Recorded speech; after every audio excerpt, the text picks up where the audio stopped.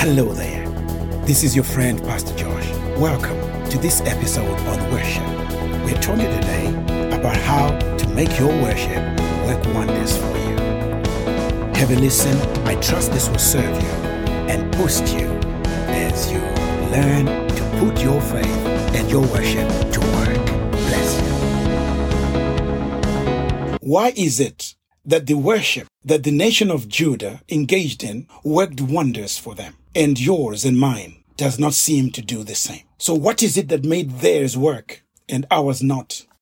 In the book of Joshua, when the nation of Israel engaged the same strategic weapon of worship, as they marched around the fortified city of Jericho, the Bible records that the walls came tumbling down. And I want to ask you, how come the walls in your life and mine remain stubbornly erect?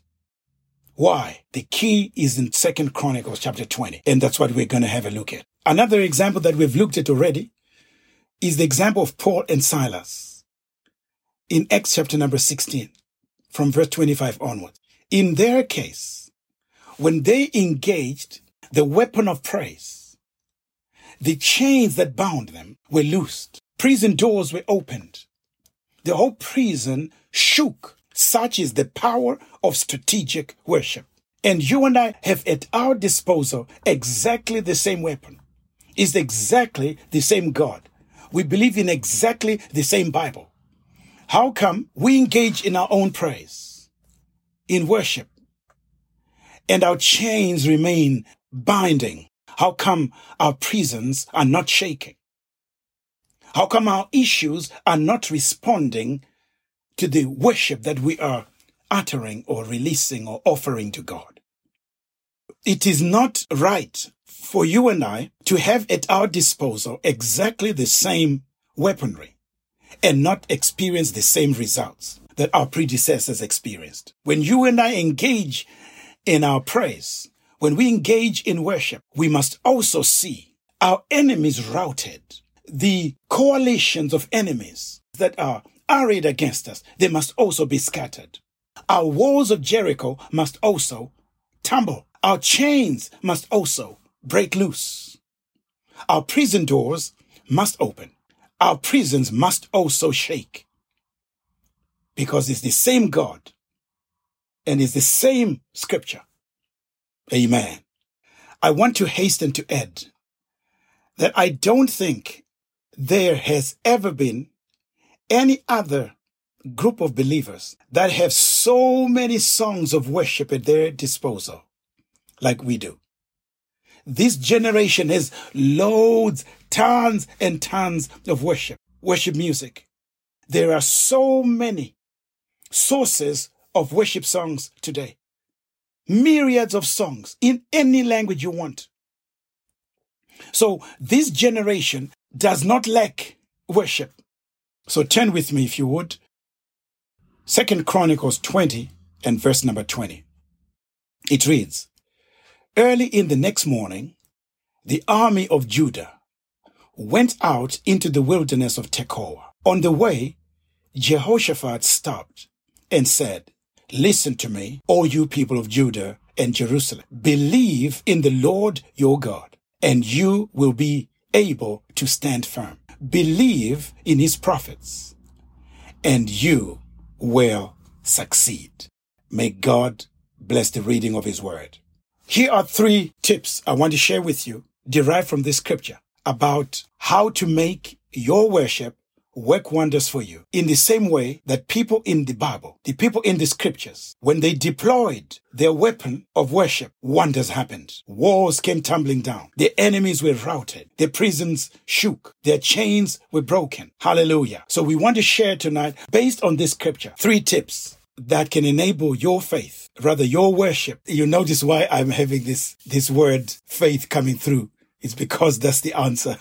Amen. Praise God. So let's look at 3 quick tips. Firstly, as scripture said, believe in Yahweh. Believe in God with all your heart. I would add with all your heart. Believe in God. You notice before they marched, before King Jehoshaphat, and this is something that the Lord showed me. I was reflecting on this and the Spirit showed me just recently. I did not see the connection previously. So this is a fresh word downloaded just for you. Amen. It's a good place to say amen. Believe in God with all your heart. And I noticed that Jehoshaphat, before he released the people, the singers, the worship minister, before he released them to go ahead of the army and to start marching, before he released them, he addressed everybody. He says, whoa, listen, believe first. Believe in who? Believe in God, in the Lord your God, in Yahweh.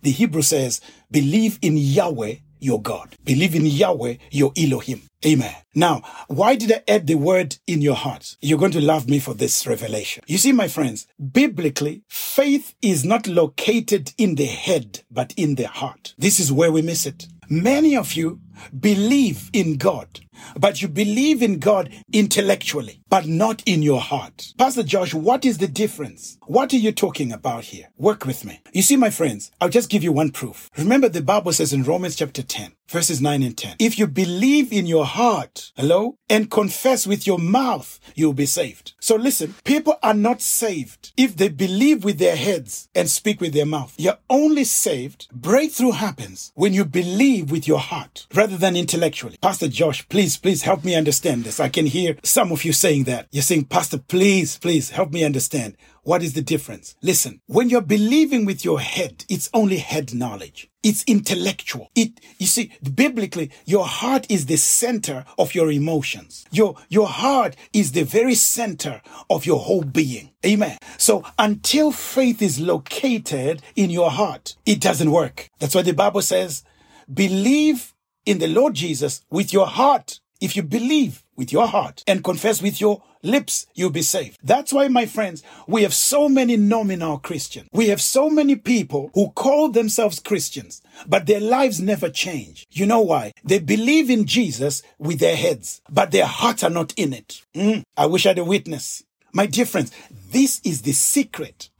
This is why some Christians' lives never change. But other people's lives change. You have some believers who've been in the church for years, but they're overtaken by a young believer who joins us, someone who just joined us yesterday, and they overtake the oldies in the church. Why? Because this newbie believes in Jesus with all his heart, with all her heart. Amen. It's not just a mental assent. It's not just an intellectual acceptance. There is a deeper belief.